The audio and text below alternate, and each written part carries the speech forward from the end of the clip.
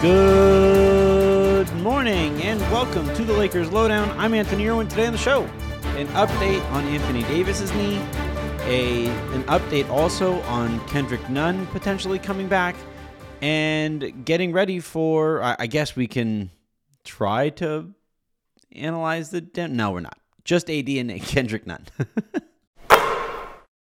Dave McMenamin of ESPN reported that the Lakers are optimistic that Anthony Davis will be able to come back here in the during the Grammy trip. So that is good news. I thought between not getting information on AD's knee after practice a couple days ago, and then on top of that, the giant knee brace that he was wearing when he was just shooting around, both of those additions to the news cycle made me a little nervous about when he would be coming back. So hearing that the Lakers are optimistic on this front is great news. And the Lakers desperately need him. You know, Nikola Jokic and the Denver Nuggets just absolutely ravaged the small Lakers front line. Dwight tried to give it a go, and Jokic seemed to take that matchup personally. So the Lakers really need Anthony Davis back, and they need Anthony Davis at his absolute best back if the Lakers have a chance at turning this around. I still don't think AD coming back is enough to put the Lakers back in that title conversation, but I would love to be wrong, and I would love for Anthony Davis to prove me wrong, because while I think he was good by NBA player standards earlier this year, I didn't think he was very good by his own standards earlier this year, and he needs to get back to something closer to the Anthony Davis that we saw when the Lakers won a championship. From what I'm hearing also, Kendrick Nunn might also be on the mend as well. He's been out for a really long time with this bone bruise.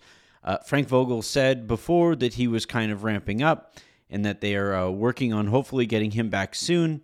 And I would imagine we should get Nunn back around the same time that AD comes back, which makes it really interesting how they handled the Stanley Johnson situation.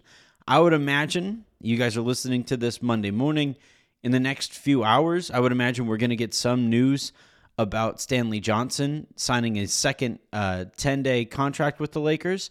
And if the Lakers are getting AD back, and if they're getting Kendrick Nunn back during those 10 days, it makes me wonder, given the diminished role that Johnson has been playing lately, it makes me wonder if he is actually going to be signed for the remainder of the season after this next 10-day contract.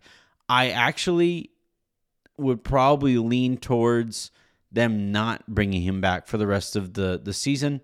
I think it would be kind of a mistake. I think you'd need all the wings that you can possibly get your hands on at this stage of the season for the Lakers, but they seem content to roll out, 2 and 3 guard lineups and play even smaller on the wing than I think they necessarily have to.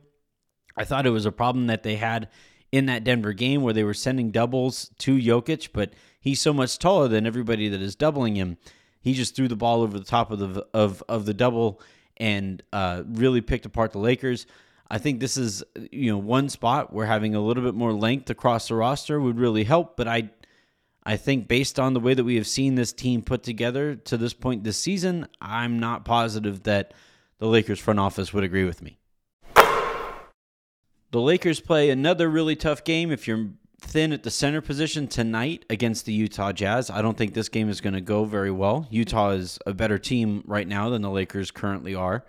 And Rudy Gobert is out of COVID protocols and available to play for the Utah Jazz. So given the fact that the Lakers, now he's a very different player clearly than Nikola Jokic. I think Jokic is singularly talented just in general, but also when it comes to taking apart this Lakers team. But Gobert being able to basically elevate over the Lakers defense and punish the offense for going super small while also getting to... Now, the one thing that will be kind of interesting here is how LeBron attacks Gobert in space and whether the Lakers really lean heavily on that. But I think for the Lakers, this game tonight against the Utah Jazz is going to be kind of tough. And the Lakers, again, it comes down to the fact that they have a center on their roster right now in DeAndre Jordan who just isn't playable. He only plays garbage minutes. He's taking up a roster spot.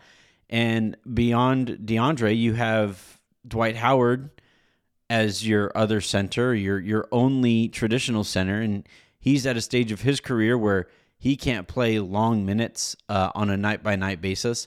And yeah, the LeBron thing worked for a little while, but it feels very gimmicky when LeBron is out there at the 5, and the Lakers really need, especially in games and matchups like tonight, they really need a center. It really turns out that the biggest person on the court in a sport that it really benefits you to be bigger than the person that you're playing against or the team that you're playing against. It turns out that being thin there and then being thin on the wing is a pretty brutal combination. So the Lakers right now sit 21-22. They are clinging to the 6th spot, I believe, in the standings. And at the end of the day, it's really going to take a quite the effort for the Lakers, I think, to be competitive in this one. But look, Gobert is also out there subtweeting his team, and the Utah Jazz don't seem particularly happy organizationally, as one would expect when Danny Ainge walks into the building. Maybe the Lakers can catch these guys sleeping or bickering tonight, and they can come out with a win.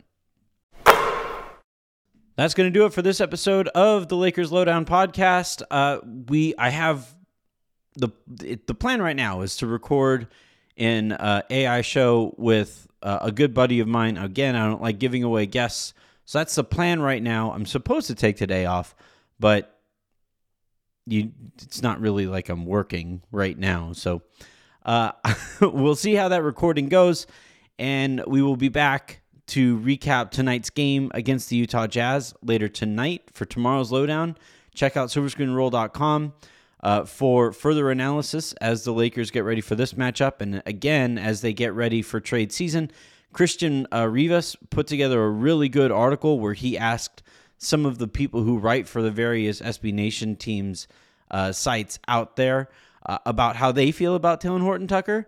And that was a really interesting look. We know how Lakers fans feel about him. We know how the Lakers front office feels about him.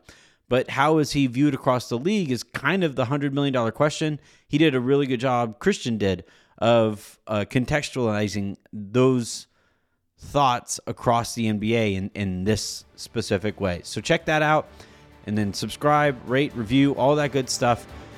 Send those 5-star reviews for a Mailbag Monday episode that I'm hoping to record today. Though again, I'm supposed to be off, so we'll see how that goes. Until tomorrow, I'm Anthony Irwin, saying have a good one.